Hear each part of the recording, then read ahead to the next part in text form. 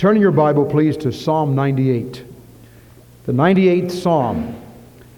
We do not always think of this as a Christmas psalm, but it was the inspiration for one of the greatest hymns that we sing at Christmas time. May we bow together in prayer. Our Father, we thank Thee for the privilege of being in the house of the Lord. We're grateful for all the great music and the fellowship and the children who sang a while ago about the manger, and for the people who have come because they love the Lord and have come aside on this Sunday to honor our Lord Jesus and to sing His praises. We pray that somebody here who has never been saved will come to trust Christ. May the Holy Spirit do His work. In Jesus' name, amen. There are 9 verses in this psalm, Psalm 98. O sing unto the Lord a new song, for He hath done marvelous things. His right hand and His holy arm have gotten Him the victory. The Lord hath made known His salvation. His righteousness hath He openly shown in the sight of all the nations. He hath remembered His mercy and His truth toward the house of Israel. All the ends of the earth have seen the salvation of our God. Make a joyful noise unto the Lord, all the earth. Make a loud noise, and rejoice and sing praise. Sing unto the Lord with the harp and the voice of a psalm. With trumpets and sound of cornet, make a joyful noise before the Lord the King. Let the sea roar, and the fullness thereof, the world and they that dwell therein. Let the floods clap their hands. Let the hills be joyful together before the Lord, for He cometh to judge the earth. With righteousness shall He judge the world, and the peoples with equity.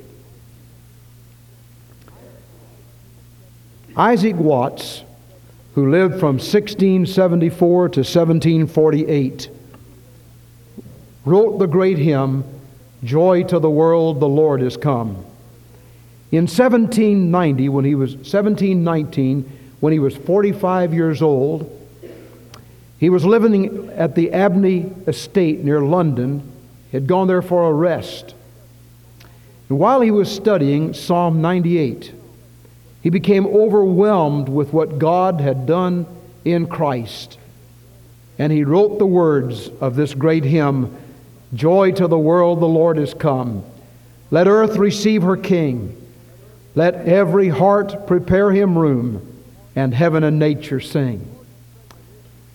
George Frederick Handel, who lived from 1685 to 1759,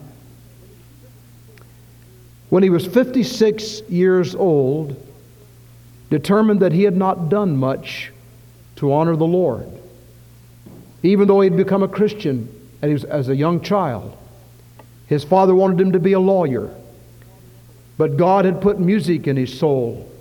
He was an organist in his church when he was a teenager. But then he went into theater, and he wrote opera, and he wrote tremendous scores of music and became one of the most popular of all the artists. But when George Frederick Handel was about 56 years old, in 1741, he had an encounter with the Lord. And he promised God he would give the next years of his life to honor Christ. That proved to be 18 years. You might say, as a token of the fellowship between George Handel and the Lord Christ, Mr. Handel had an encounter with God that lasted 21 days. And in those 21 days, he hardly ate, he hardly slept, and he wrote the full scores for the great Messiah.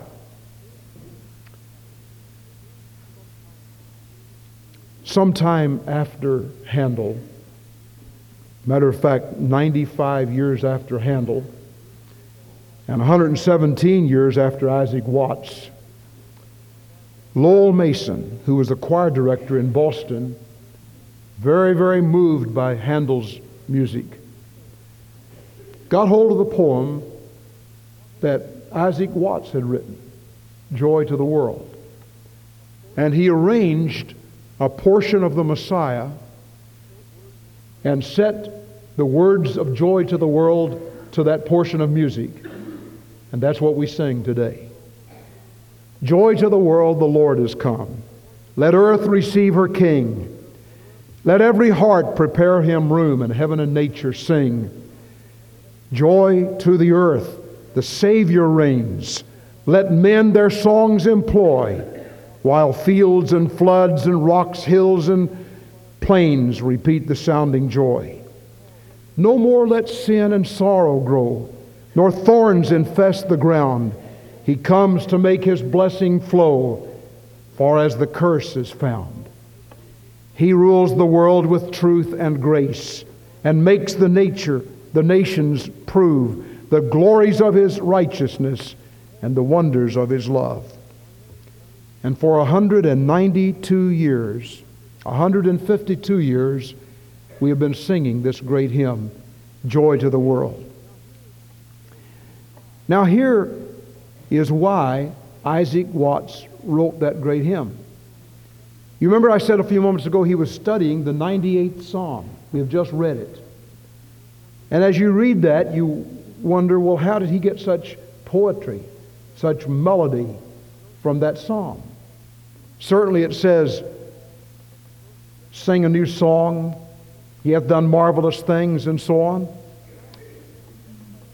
As I've studied that passage of Scripture and studied it in light of Isaac Watts' poem and the song we sing today, I think I've found four main truths that can be a blessing to our hearts as we think again of the Christmas story and of the fact that God tabernacled in human flesh, beginning in Nazareth and when Mary brought forth her firstborn son in Bethlehem.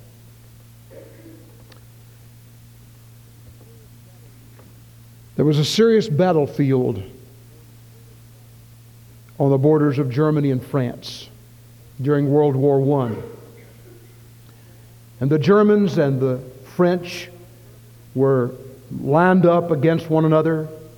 The battle was raging furiously. They came to a little farmhouse, and all the guns were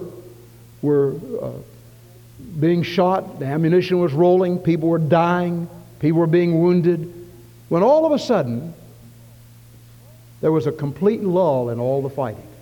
Everything stopped. The guns stopped. And someone whispered, "What's happened up there on the front?"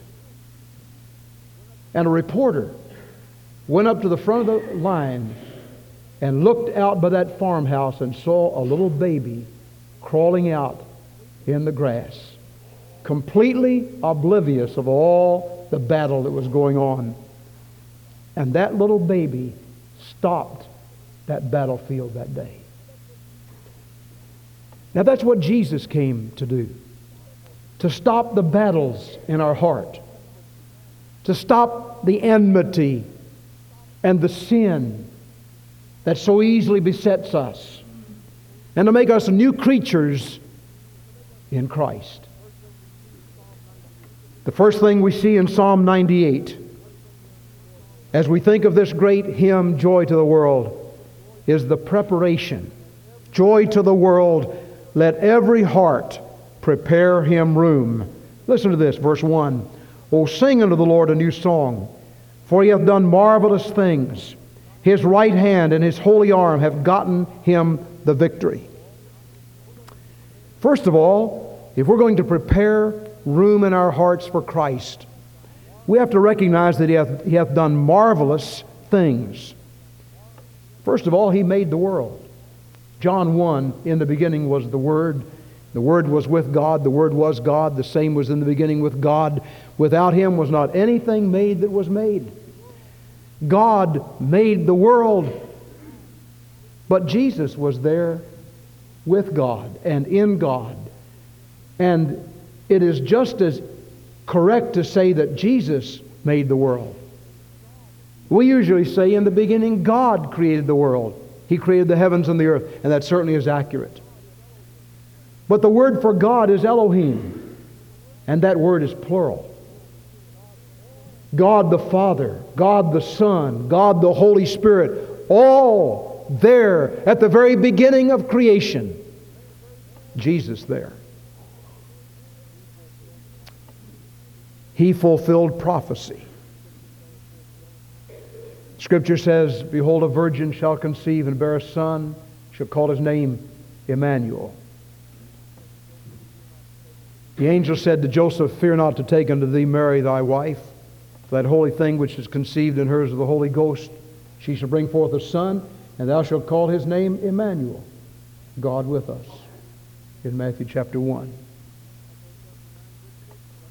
Isaiah chapter 9, verse 6, "For unto us a child is born, unto us a son is given. The government shall be upon his shoulder, and his name shall be called Wonderful Counselor, the Mighty God, the Everlasting Father, the Prince of Peace." And all this was fulfilled when Jesus came and became the Counselor like no other counselor. The Wonderful, and the word wonderful in the original language is usually translated in our English secret. There is a secret about Jesus that will not be totally unveiled until we arrive at the throne of God. That's the reason there's a lot of controversy today about who Jesus is. Some, even religious groups, deny that Jesus is God. But there is a mystery even about His name. His name shall be called Wonderful, and the accurate translation of that word is secret. But the angel came along and revealed it all to Matthew, or to Joseph, when he said, "Thou shalt call his name Jesus, for he shall save his people from their sin." And he is the one spoken of all through the Old Testament. He is the Messiah. When John was preaching by the Jordan River, two men were down there hearing him, and John just interrupted his preaching one day. He said, "Behold the Lamb of God that taketh away the sin of the world," pointing to Jesus. One of the men that stood by John was Andrew, Simon Peter's brother. And the scripture record says in John chapter 1 that Andrew left the Lord for a little while and went over and found Peter and said, "Simon, hey brother, you won't believe this, but we have found the Messiah, the Christ, and it's Jesus." So everything that the Old Testament said about the Messiah was fulfilled in Jesus Christ. He hath done marvelous things. And if we're to prepare room in our hearts for Him, we need to recognize that He superimposed Himself upon history. God chose the way He was going to enter history. He could have entered it in a great big chariot. God took Elijah to heaven in a chariot of fire. It would have been no problem for God to send Jesus down in a chariot of fire and say, "Hey world, here's my son." God didn't do that. He could have sent him in a spaceship. We've heard about all these UFOs and so on. But God said that to scare the world to death. I don't want them to be scared. I want them to know I love them. And so God determined that the vehicle through which He would come to earth would be a little baby. And when the fullness of the time was come, God sent forth His Son, made of a woman, made under the law, to redeem them that were under the law, that we might receive the adoption of sons, whereby we cry, "Abba, Father." We can get on intimate terms with our Father in heaven. We can say, "Daddy," "Papa," "Daddy," "Abba." And the reason we can do that is because of Jesus. That's the only reason. Now, because of all of this, we need to make room in our hearts for Him. Joy to the world, the Lord is come. Let every heart prepare Him room. You are not a Christian just because you sing joy to the world. You are not a child of God just because you were born in a religious atmosphere or you go to church. I want everybody to listen real closely. Put your notes and papers aside, and adult leaders help these kids put those aside. When I started going to God's house, my mother wouldn't let me write notes or draw things in church. I want you to listen, kids. You're not too young to listen to me. Listen, God bless you. I love you. But you listen. If you're going to be a Christian, you have to prepare room in your heart for Him. There has to be room there. A person is not a Christian because he goes to church or because he sings religious songs.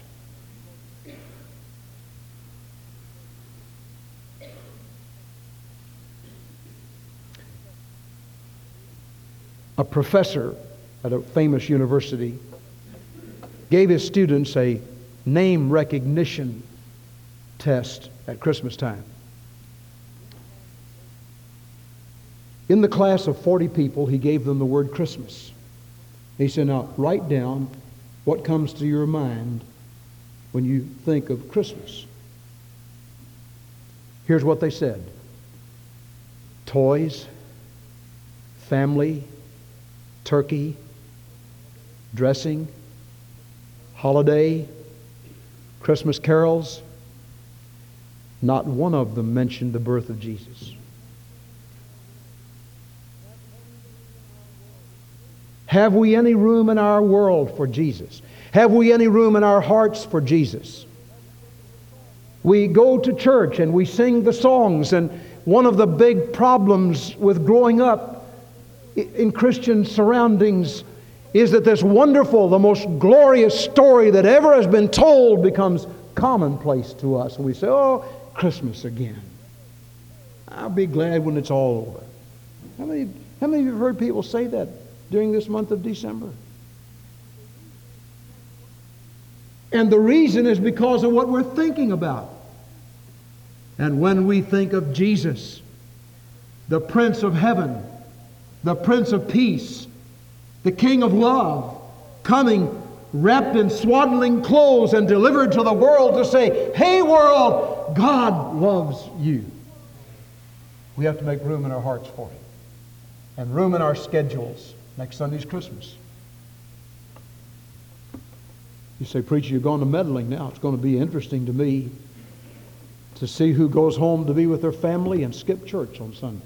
I know that several people have to be out of town, but where you're going to be, they have church. Unless there's some liberal church that dismisses services on the Lord's Day because it's the day we have fun and family and turkey and games and Christmas tree.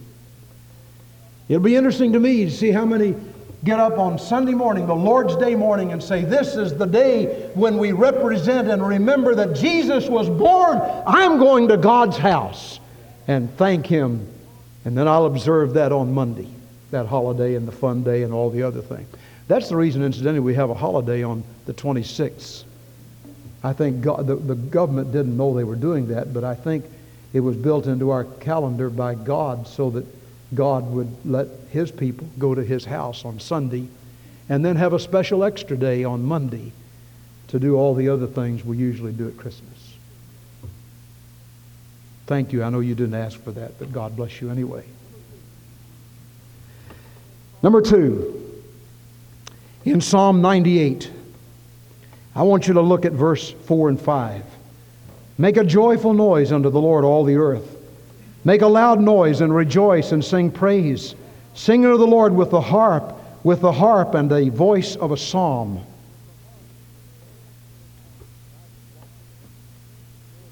And Isaac Watts said, joy to the earth, the Savior reigns. Let men their songs employ, while fields and floods, rocks, hills, and plains repeat the sounding joy. In other words, there should be praise.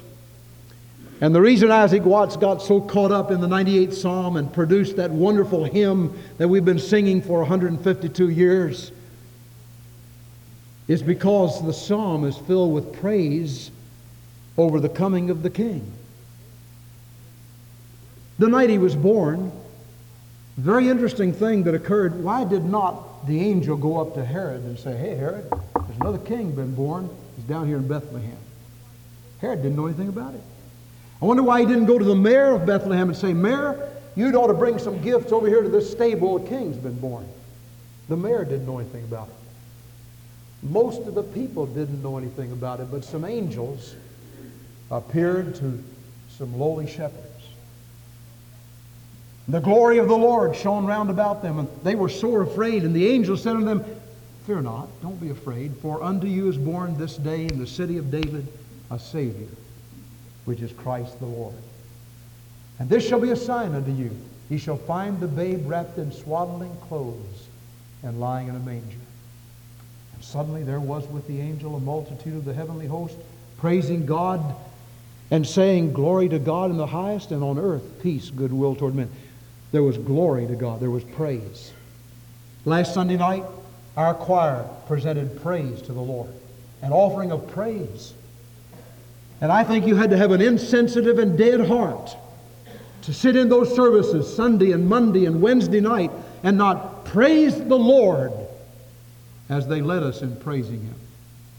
And then on Tuesday night, you couldn't have helped weeping and laughing and getting all excited as that drama presented Then Jesus Came. And the unforgettable characters that stabbled across this stage and reminded us of how sick in the heart and mind many people are when it comes to Jesus and the things of God. We've been lifted to the third and fourth heaven during this week. And it is right. Make a joyful noise, the Bible says. Use the instruments of praise, the harp, the trumpet, the cornet. I would like to have an instrumental ensemble in our church, an orchestra.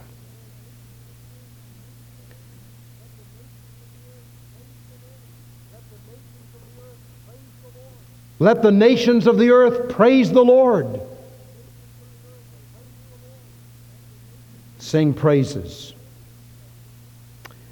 When we come into His presence, it is not the will of God that some sing and some sit over as if they were baptized in lemon juice. I've looked around the congregation sometimes, and as we sing, I see some people, they just sing too much here. And then I looked across this morning and I saw some people that were just singing up a storm. That's the way we ought to do.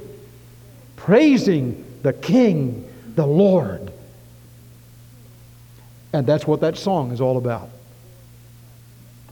Let men employ their songs. Thirdly, I want you to notice in verses 2 and 3 the position we have in Christ. The Lord hath made known His salvation. His righteousness hath He openly shown in the sight of all the nations. He hath remembered His mercy and His truth toward the house of Israel. All the ends of the earth have seen the salvation of our God. No more let sin and sorrow grow. He comes to make His blessings flow. He hath made known His salvation. He hath openly shown His righteousness. He hath remembered us in His mercy. And when we put our trust and faith in Him, we are in Christ. In Romans chapter 6, the Scripture reminds us that we're to not let sin dwell in our mortal body. Not let it reign in our mortal body. You know, you don't have to sin. Now, I know as long as we live in this clay body, we will have temptations, we will have lust, we'll have appetites, and we'll give ourselves sometimes in weakness to those things. But we don't have to. This book promises sin shall not have dominion over you. And that's the message of Christmas. And that's what Isaac Watts caught in that wonderful song, Joy to the World. You do not have to go on in weakness. No more let sin and sorrow grow in your life. Christ will give you victory. The person who has trouble with alcohol, God can lift you out of that alcohol. The person who has trouble with profanity, God can lift you out of that. The one who has trouble with drugs, if you really want to repent in your heart, ask God to give you repentance toward God and faith in the Lord Jesus, and God can lift you out of your drugs. I have good news for you. In Christ, there is victory. Some have gotten all hooked on pornography. And you can just flip your television on some of those soap boxes and some of those soap operas and some of those stories that come on late in the night. Or you can go to the video rental places and rent something and take it home and have all your lust fed. And I'm convinced that there are many people who call themselves Christians who do this because you're hooked on it. But I have good news for you. No more let sin and sorrow grow, nor thorns infest the ground. He came to make His blessings flow. And His blessings will flow into your life if you will receive them. Joy to the world. Joy to the world. You want victory in your life? It's yours for the asking. It's yours for the believing. If you just reach up and say, Lord, I need you, I want you, I invite you into my life. Last of all, look in the 8th verse. Let the floods clap their hands, let the hills be joyful together before the Lord. For He cometh to judge the earth, with righteousness shall He judge the world, and the people with equity. Almost always when we sing Joy to the World, we sing the last stanza too. And we ought to. It says, He rules the world with truth and grace, and makes the nations prove the blessings, and so on. He rules the world. Our King is in charge of this universe. And listen, if you've trusted in Jesus Christ as your Savior, you're somebody. You have the Lord God dwelling in you. You do not have to go on as a pauper. You're a child of the King. You have Christ, the Son of the living God, dwelling in your heart. And one day He's going to rule the earth. And He says, you'll rule with Him if you're His child. Jack Hyles in First Baptist Church in Hammond is a wonderful preacher, a great example, and a funny man, strange person, unusual. He said one time they needed money in their church. They went to the bank to borrow it. And the banker said, well, I'm sorry, sir, we can't allow you to have that much money. And Jack Hyles said, well, why can't you? He said, well, those are bank rules. We just can't do it. He pounded his fist on the banker's desk. He said, when Jesus comes, we're going to take over Gary and Chicago, and I'm going to rule, and I'll see to it that you're paid back for not letting us have that loan. And the man looked at him and said, are you crazy? What are you talking about? And Jack Hyles began to witness to him and tell him about Jesus, and before he left, he had the money. You and I are going to reign with Christ. We're somebody in Christ. And that's the reason we ought to sing, Joy to the earth. He rules the world. And we're joint heirs with Him in that rulership because Christ in you is the hope of glory. Now I want to ask you, do you have Him in your heart? Do you have Jesus in your heart? Or is it just a song, just a shibboleth? Or do you know that Christ has come to dwell inside of you? That little baby born in a manger was born to die on a cross. And He who knew no sin became sin for us. And when He died, all of my sins and all of your sins were on Him. Our impurities, our alcoholism, our drunkenness, our rapings, our thievery, our pornography, all of our sins were on Him. Our jealousy, our enmity, And all of those things, they were put on Him, and when He died, He paid the wages for your sin. And pardon is yours for the asking. For whosoever shall call upon the name of the Lord shall be saved. Except you repent, ye shall all likewise perish. To repent means to come with a willingness in your heart to turn away from sin and turn to Christ and receive Him. Get Him inside of you. And when Christ is in you, He is the hope of glory. To become a Christian does not mean that Jesus is out there and you say, I think I'll start following Him. You can follow Him for a while and then quit. You were never a Christian to begin with. You just acted like it. But when you come as a penitent sinner and you say, God, I need you. I'm lost. I'm on my way to hell. And I invite Christ to come and live inside of me and cleanse me and forgive me. And I'm willing to empty myself of myself and of my sins. I'm willing to turn away from sin and turn to you. That very moment, Christ forgives you. And He comes in and makes somebody new out of you. And all the rest of the years of your life here and all through eternity, you're God's property.